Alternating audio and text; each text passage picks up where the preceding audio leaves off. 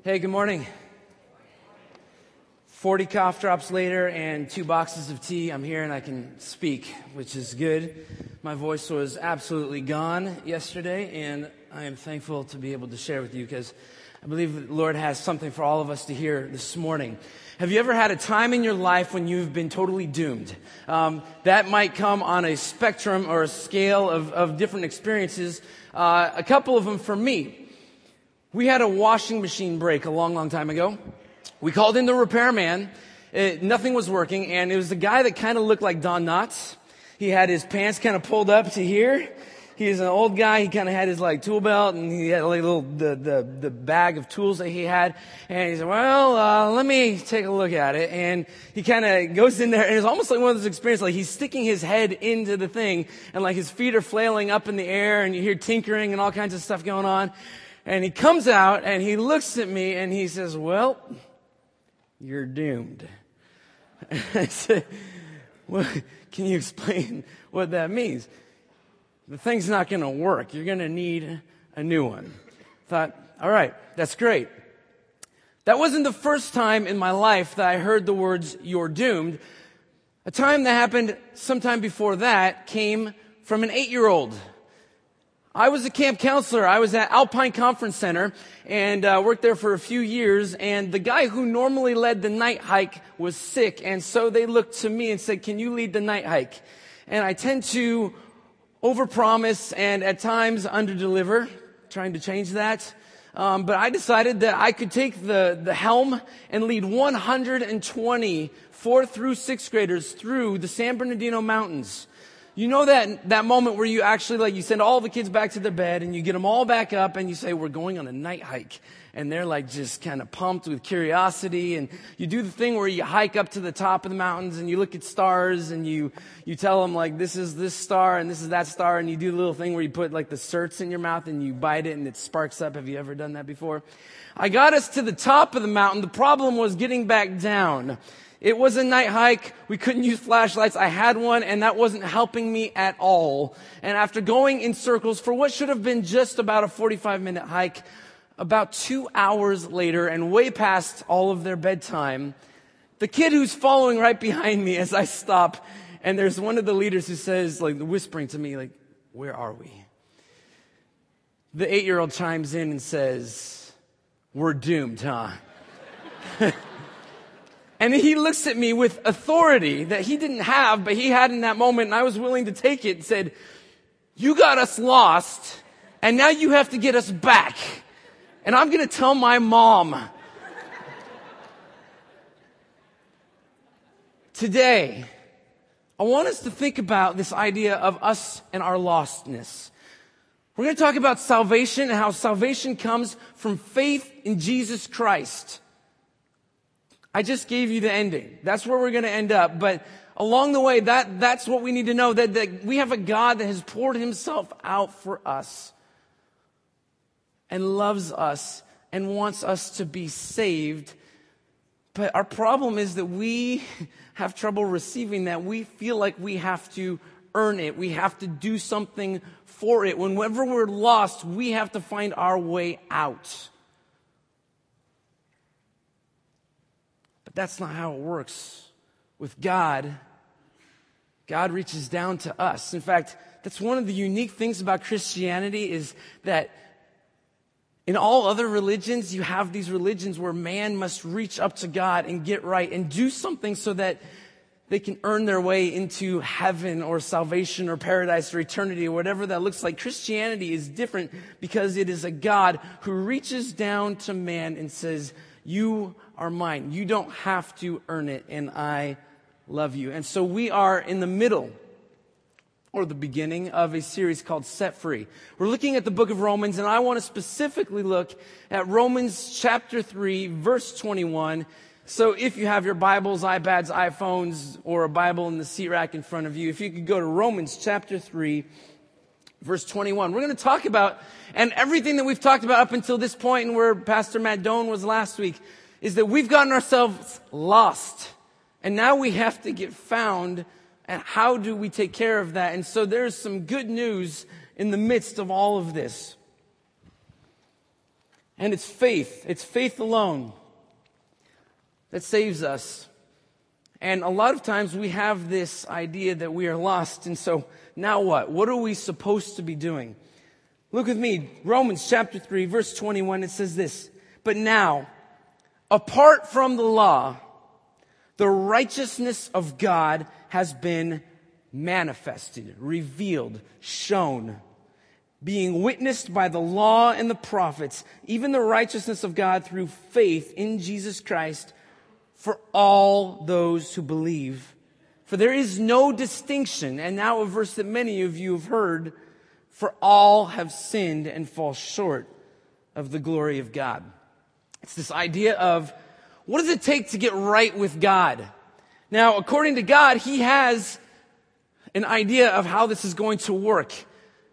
I want us to sit with that, and we have an outline. It's in the bulletin, so you can pull that out. But this first idea is, how do we get right with God according to God? Because He is kind of the one who wrote the rule book.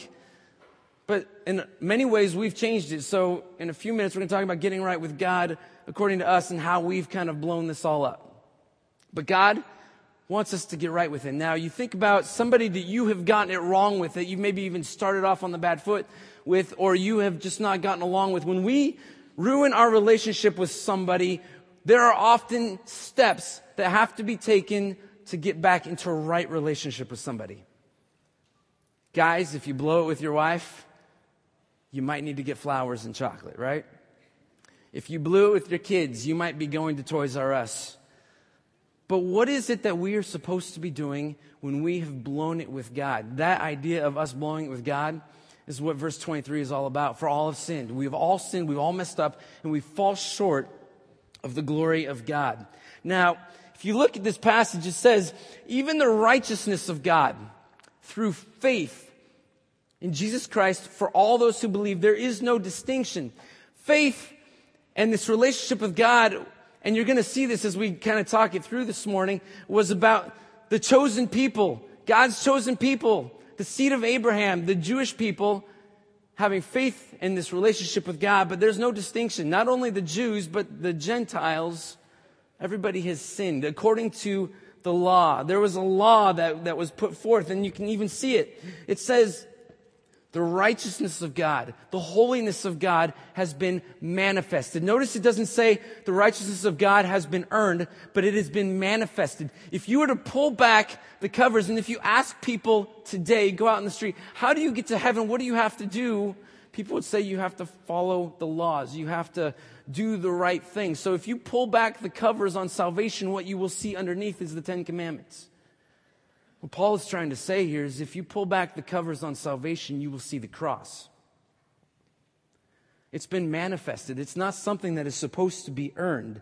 And it was witnessed by the law and the prophets. Jesus takes a couple of His disciples and they go to what we now call the Mount of Transfiguration, and He is seen in His glory. But there are two characters that show up. One is Moses and one is Elijah.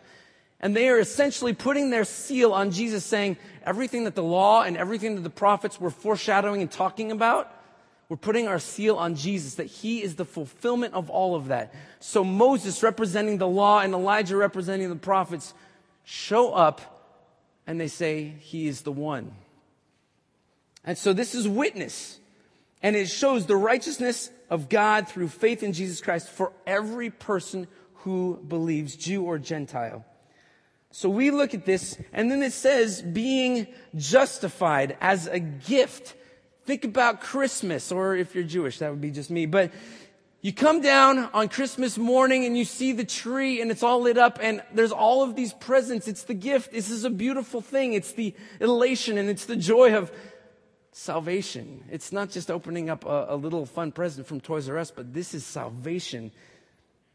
Being justified as a gift by His grace through the redemption. On the back of the outline, I put up a few terms, and this whole section of Scripture, verses 21 through about 26, 27, is called the intelligence of the Christian. If you can kind of explain your way through this, then this is where a lot of our faith and our salvation, our theology comes from. But a couple of these terms, one of these terms is justification. This is a legal term that basically says you are not guilty. I put some cross-references in there. You can do some deeper study on that. But guys, I want you to picture this for a second. You get in a fight with your wife. If you want that to come to an end at all, I promise you that if you go up to her and say, we are not getting along, this is really bad. It's okay though, I forgive you. Is that going to end it? No, you just started it all over again for new reasons, right?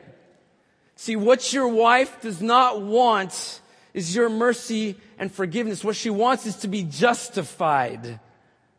She wants to be declared not guilty, as if you had never done anything wrong. And so we are justified through faith in Jesus Christ. There's this other term in there that says it's redemption. We have been redeemed. It's to buy or pay for a slave and then turn them loose. There has to be some kind of payment. And so Jesus paid for us, and then we were set free. So we're lost, and we have to find our way out. And so there's God's solution to God's dilemma. Now, God is not sitting in heaven thinking, I don't know what to do. This is a dilemma. But there's this idea that we have to get into heaven somehow, but we have not earned it according to our works by the law. We are not very great at following the law. But check this out. In verse 24, being justified as a gift by his grace through the redemption which is in Christ Jesus, whom God displayed publicly as a propitiation in his blood through faith. Payment by blood. The commerce, the currency that we're talking about has to be blood. Old Testament, we have the whole sacrificial system. In Leviticus 17, it says that the life of the flesh is in the blood. There has to be some kind of payment in blood. We used to sacrifice animals, and now Jesus is that perfect sacrifice, and we are redeemed through that payment. But it was displayed publicly as a propitiation. This is a word means to satisfy wrath. Now I want you to picture a drunk driver has crashed into your car. You're injured. Your car is messed up. Your insurance is going to pay for your medical bills in your car, but you are mad. Just the fact that those things get replaced and paid for does not satisfy your wrath. You want that person sent to jail. This is satisfying the wrath of God. Jesus took it. It was to demonstrate his righteousness because in the forbearance of God, he passed over the sins previously committed. For the demonstration, I say, of his righteousness at the present time, so that he would be just and the justifier of the one who has faith in Jesus. See, God's solution to God's dilemma, a lot of people will come up and they will say this question: how can a loving God send a man to hell? Have you heard that before? If God is so loving, then why do people go to hell? This is not a biblical question. This is not a real issue. The real issue is, how can a holy and a just God get a sinner into heaven and not compromise his nature? See, not only is God merciful, but he is just. If we all just got into heaven, we messed things up when we've sinned and we've done all of these things over the course of our life, and we get in with a wink and a smile, and God says, hey, glad you're here. I know you messed up, but you're in. God would be merciful, but Satan would be having the last laugh saying, that's not real justice. I've told this story in here before, but just real quickly, you have to hear this because this is the picture. If God sets up the law and then he doesn't enforce the law, then he is not a just God. The story goes that there was this Indian chief in a village and everybody's poor and theft is a huge problem. And so the elders of the community get together and they say, we need to make a rule. This is going out of control. And so we need to make an example. We need to enforce a law. And so they decided that the next person that they caught stealing from another person, they were going to be tied to a pole and beaten. They announced this rule, this new law, to everybody into the village, and they wait. Later that night, the Indian village chief has been awoken, and they said, somebody has been caught breaking the law. The chief says, bring him forward. And as the person is brought forward, he sees the silhouette. As the silhouette comes closer, he sees that this person is his mother. And he looks, and now there's a dilemma. What am I going to do? He says, tie her up. See, if he just said, well, she broke the law, I'm going to give you a wink, you get off this time, it's all right. Does anybody follow the law anymore? He's not just, he's only merciful. See, God in his justice has to solve this problem. In this story, just as his mother was about to receive the punishment for her sin, he says, hold on. And he goes up and he wraps himself around her and he takes the beating. See, the solution to this dilemma is God becomes man and God takes the hit. God sends his only son, Jesus, and he takes what we were supposed to be, receiving ourselves, and he takes it upon himself. That is God's solution. We are not redeemed with gold or silver or precious things, but it says by the perfect blood of Jesus Christ. It was his blood and our faith in his blood that gives us salvation. It was to demonstrate his righteousness, because in the forbearance of God, this word forbearance, it means patience, that God is patient. And he passed over the sins previously committed. What I love about this, the cross came, Jesus died on the cross about 2,000 years ago, but before that, there were a couple of millennia of people sinning and not following the word of God. But before the cross, how did they get in? They got in because of their faith. But at that moment of transfiguration, when Jesus is with Peter, James, and John, and all of a sudden Moses and Elijah show up and they testify and they put their seal on Jesus. Do you know what they're saying? This is what it says in Luke 9, the transfiguration. It says, behold, two men were talking with him. They were Moses and Elijah, who appearing in glory, what were they talking about? We're speaking of his departure, which he was about to accomplish at Jerusalem. Moses and Elijah are showing up to Jesus saying, don't miss the cross. Our salvation is dependent on it. They received salvation as a credit payable due upon the cross. Does that make sense? The cross covers our sins going backwards, and it covers our sins at this present time, and it covers the sins that we will be committing tomorrow. So this idea is that God saves and we don't. It's not in our own works. If you look with me in verse 27, it says, where then is boasting? It's excluded. We didn't do anything. By what kind of law? Of works? Did we do something to get this salvation? No, but if there is a law, it's the law of faith. For we maintain that a man is justified by faith. We are saved, declared not guilty by faith, apart from works of the law. Or is God the God of the Jews only? Is he not the God of the Gentiles also? Yes, of the Gentiles also. Since indeed God, who will justify the circumcised by faith, the Jewish people by faith, and the uncircumcised, the Gentiles, through faith. We have one God. There's not the God of the Jews and the God of the Gentiles, and there's a different playbook. One God covers all, for all who have sinned, and then for all who believe. Do we then nullify the law through faith? Is the law worthless? No. You know what? The law didn't come to condemn us. We received the law as confirmation of our relationship with God, not condition. God did not give us the law as a condition of our faith, but he gave us the law as a confirmation that we are his people. So if this is how we are saved, it's not something that we can boast about. Ephesians, it says this, for by grace you have been saved through faith, and that not of yourselves, it is a gift of God, not as a result of works, something you did, that no one should boast. Otherwise, it would be a big competition. What did you do for God this week? Oh, you are more saved than I am.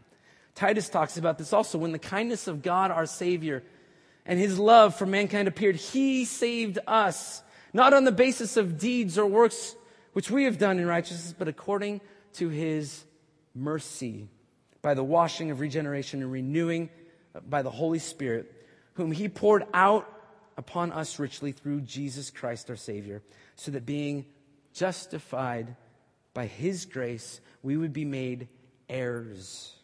We receive an inheritance according to the hope of eternal life. That is getting right with God according to God. But here's where we mess it up. Getting right with God according to us, we've turned it into something that we have to do. In your outline, there's 3 things. that were just as applicable then as they are now. We are not saved by works. We are not saved by religion, and we are not saved by the law. Let's look at the first one. We are not saved by works. In Romans chapter 4, we're going to move forward and plow through it. You ready? What then shall we say to Abraham? Here's an example of faith, okay? He's going to lay out this entire chapter 4. It's about Abraham. What then shall we say that Abraham, our forefather, according to the flesh has found? For if Abraham was justified by works, if he got in, if he was declared not guilty by the things that he had done by works, then he has something to boast about, but not before God. For what does the scripture say? Abraham believed God, and it was credited to him as righteousness. You're going to see this phrase come up a few times. It's this idea of credited. It was imputed. You take the righteousness of God and you put it and deposit it into the account of Abraham. Because of his faith, the righteousness of God was taken and put into his account, and now he is saved. He receives the righteousness of God. Verse 4, now to the one who works, his wage is not credited as a favor, but what is due. If you go to work and you say, could you do me a favor and give me some money for what I just did? We would have some problems with our bosses because we're not working for favors. What we have done, we have earned, and we are due our pay for that. But to the one who does not work, but believes in him who justifies the ungodly, his faith is credited as righteousness. And then we have another example of David. Just as David also speaks of the blessing on the man to whom God credits righteousness apart from works. And this is what David says. If you want to know about Romans, Romans is a study on the Old Testament. If you see capital letters here, that we're quoting something from the Old Testament. These are words of David, and it says, blessed are those, you are blessed, are those whose lawless deeds have been forgiven and whose sins have been covered. Blessed is the man whose sin the Lord will not take into account. We are not saved by our works. We are saved by faith. But we are also not saved by religion. Look in verse 9. Is this blessing then on the circumcised or on the uncircumcised also? For we say faith was credited to Abraham as righteousness. How then was it credited? While he was circumcised or uncircumcised? When did Abraham get the seal of approval from God? Was it before he was circumcised or was it after? Because if it was after, then circumcision has something to do with us being saved. If that's the case, then we need to open up some clinics and get everybody circumcised, right? But that is not what it's about. It's about faith. He answers it here. He says, but while uncircumcised, verse 11, and he received the sign of circumcision, a seal of the righteousness of the faith which he had while uncircumcised, so that he might be the father of all who believe without being circumcised, that righteousness might be credited to them, and the father of circumcision to those who are not only of the circumcision, but who also follow in the steps of faith. He's saying, look, you don't have to be circumcised to have faith or to receive salvation from God. You have to follow in the footsteps of Abraham through his faith. It's interesting because in Genesis 15, Abraham is given the seal. He was faithful. It was credited to him as righteousness because of his faith. Circumcision didn't even enter the scene until 2 chapters later. Genesis 17, Isaac is circumcised 13 years later. It's not about circumcision. Some Jewish people would say it still is. It's still about doing works. It's still about the law. You have to be circumcised. Do this, this, this. A plus B plus C plus D equals salvation. And that's not what it's about at all.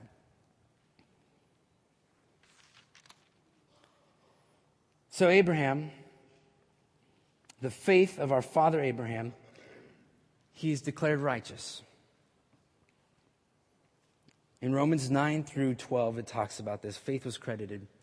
But it's not just faith according to works or according to religion or circumcision, doing stuff. We're also not saved by the law.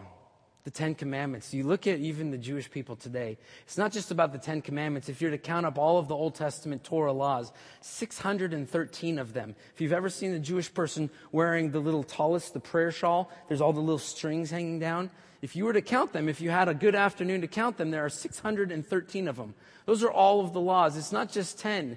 And so people today, if you ask Jewish people, how are you saved? They will say, good deeds, prayer, fasting, and keeping the Torah.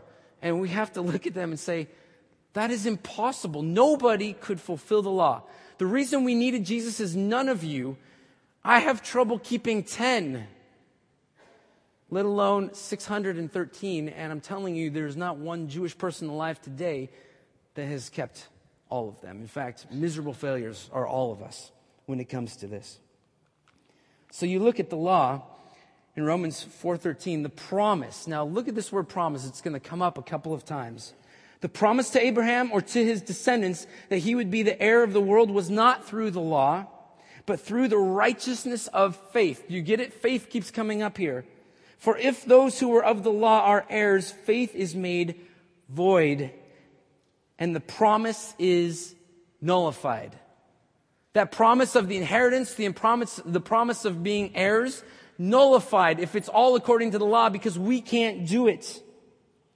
For the law brings about wrath, but where there is no law, there is also no violation.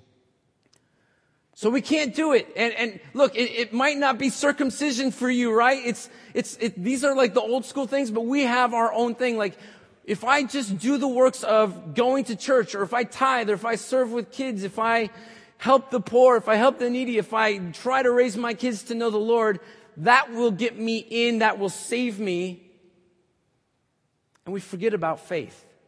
We forget about this personal relationship. We forget about the way that God has said, this is what must be done for your righteousness, for you to receive my righteousness. It's faith and faith alone. You look at every other religion, you even Islam today, it's Allah's grace plus your deeds. And at the end of your life, when you are judged, if your good deeds outweigh your bad deeds, plus if Allah chooses to be good to you, then you will receive paradise. That's not how our God works. You mess up, you believe in Him with an authentic faith. And so I want us to look, what was it about Abraham that God counted as such an amazing and great thing?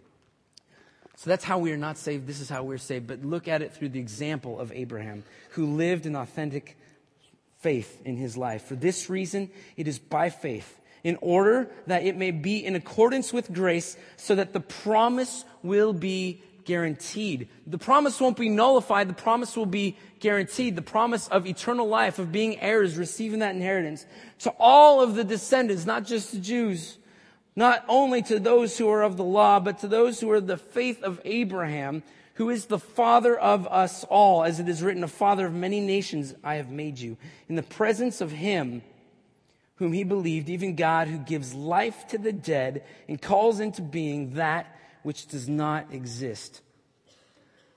Abraham, who is the father of us all. There's an importance here to Father Abraham having many sons. You guys know the song, right? In the last couple of weeks, I've definitely played my share of that song with our preschoolers, but think about this. Father Abraham, I used to sing the song. Now, if you don't know me, my background, I grew up Jewish. I went to a Messianic congregation. I was bar mitzvahed, but I used to sing this song, and this is how I used to sing it. Ready? Father Abraham had many sons had Father Abraham. I am one of them. I am a Jew. So let's just praise the Lord. Right arm. And then I realized, wait, it's not just the Jews. I am one of them, and so are you. See, this faith has been given to everybody. You laugh. I used to sing it like that. I still, every once in a while, slip, and the kids are all, what? It's important that Abraham is the father of all nations, that he's the father of us all.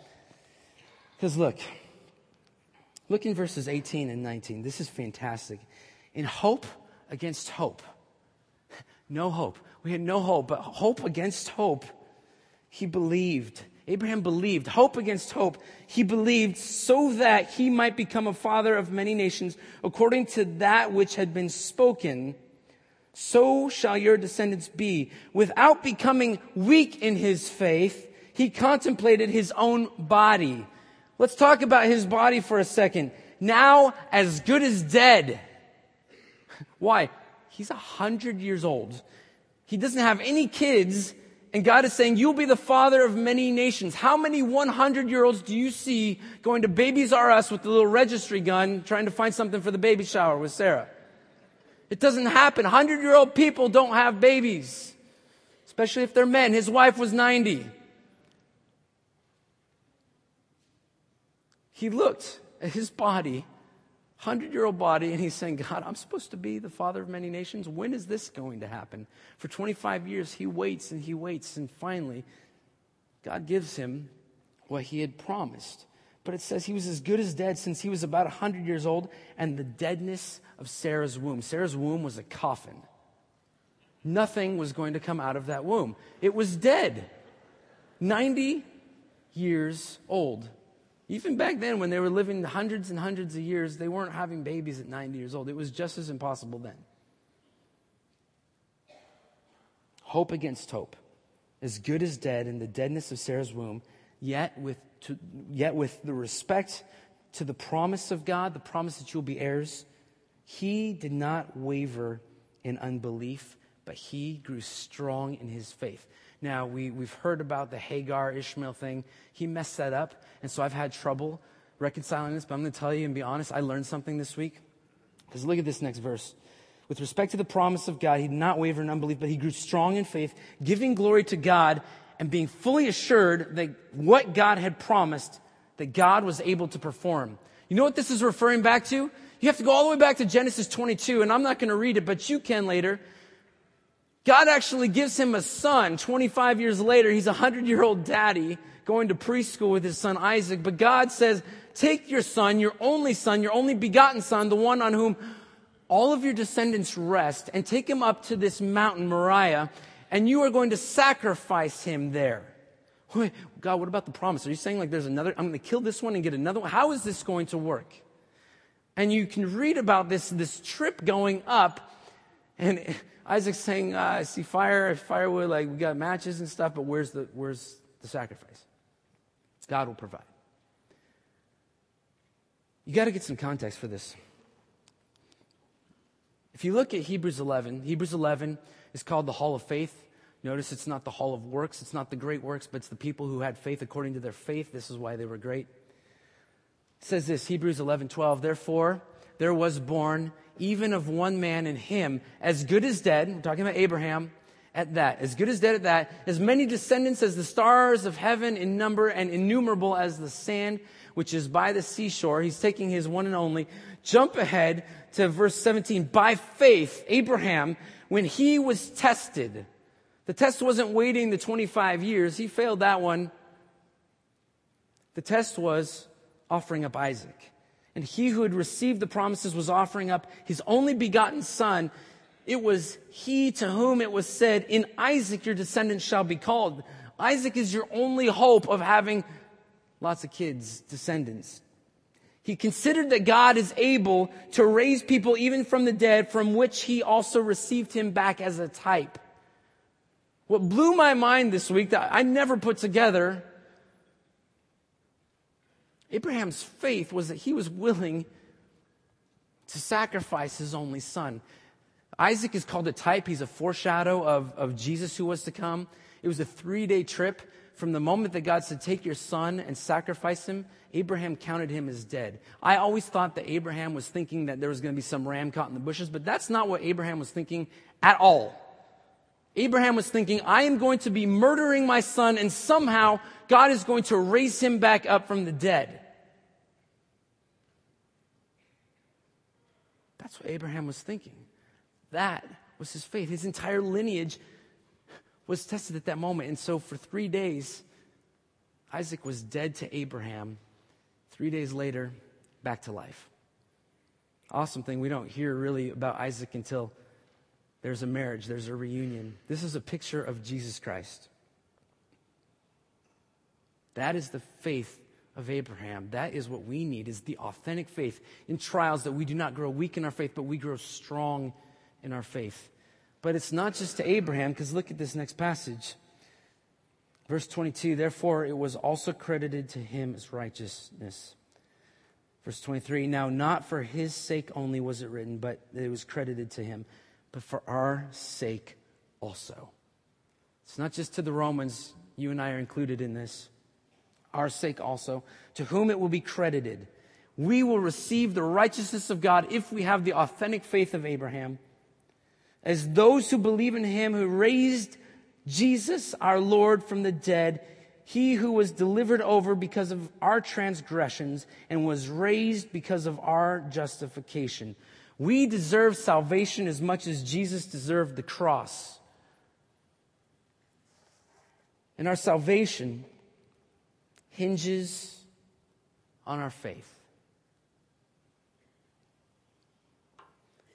Guys, I had a video. I'm not going to show it. I want to make sure that we understand this. It was for our sake also. Because of that, we've been set free. If we need to understand the goodness of God in this. We were going to dinner on Friday night. 3 kids are in the car. My kindergartner, 6-year-old Jed, he says this. In fact, you know what? It's on my phone. I had to write it down verbatim so I wouldn't mess it up. But check this out. He says, Daddy, when I get to heaven, instead of jumping into Jesus' lap in heaven, I would just bow before him in worship and tell him I don't deserve to go to heaven. Oh. He's a theologian. But he's got it right. We have received the righteousness of God by faith. My message to you guys today is to check your faith. Is it an authentic faith? Or have you been deceived into believing that all of the things and stuff and works that you do, that you are nice to elderly people and you buy Girl Scout cookie, whatever that is, and even greater things, are we deceived into thinking that that is our pass into heaven? Or is it faith? Spurgeon, he has this crazy quote that, because there's some of us in here who we're deceived into thinking that our salvation is because of the things that we have done. He says the road to hell runs right through the center aisle of the church and under the pulpit. The fact that you're here this morning and you even brought a Bible does not get you saved. It is because of your faith. Romans 3 and 4, this is all that we're trying to get across. If you are not saved, if you don't have a saving relationship, if you do not have faith in Jesus Christ, put your faith in him today and stop trying so hard. He's not asking you to have it all together and to do lots more stuff so that you can be counted worthy or that you've completed all of the exercises you were supposed to do. Put your faith in him because he's the one, God is the one that raised Jesus from the dead. And if he did that for him, he will do that for you. And if you are a believer by faith, check your faith. Is it an authentic faith that is living for God? Or have you even just bought into that, I got to work, I got to do things for God so that he will count me as his? He's wiped our sins away. Our sins have been forgiven. We are no longer doomed. We are no longer lost. But we've been found. And the righteousness of God has been credited to us. It's by his blood that we have been saved. How does that make you feel? Christ, our Redeemer. Christ, our propitiation. Christ, our salvation. Our response should be worship. So let's worship our God. Would you pray with me?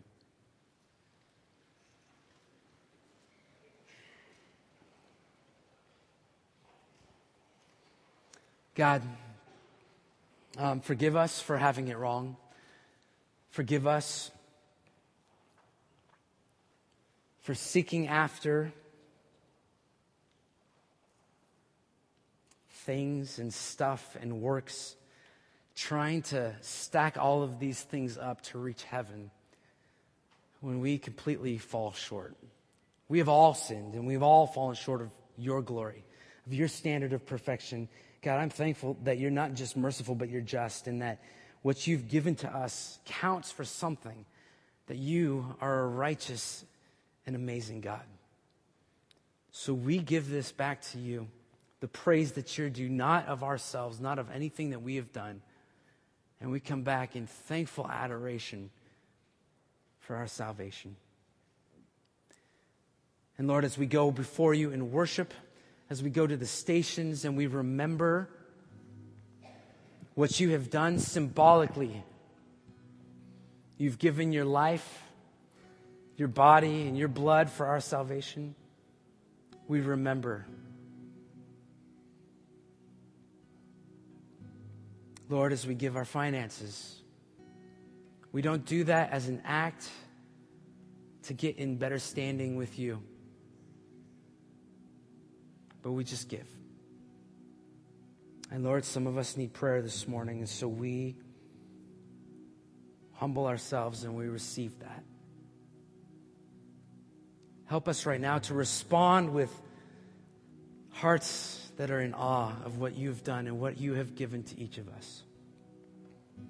Pray this in Jesus' name. And all God's people said,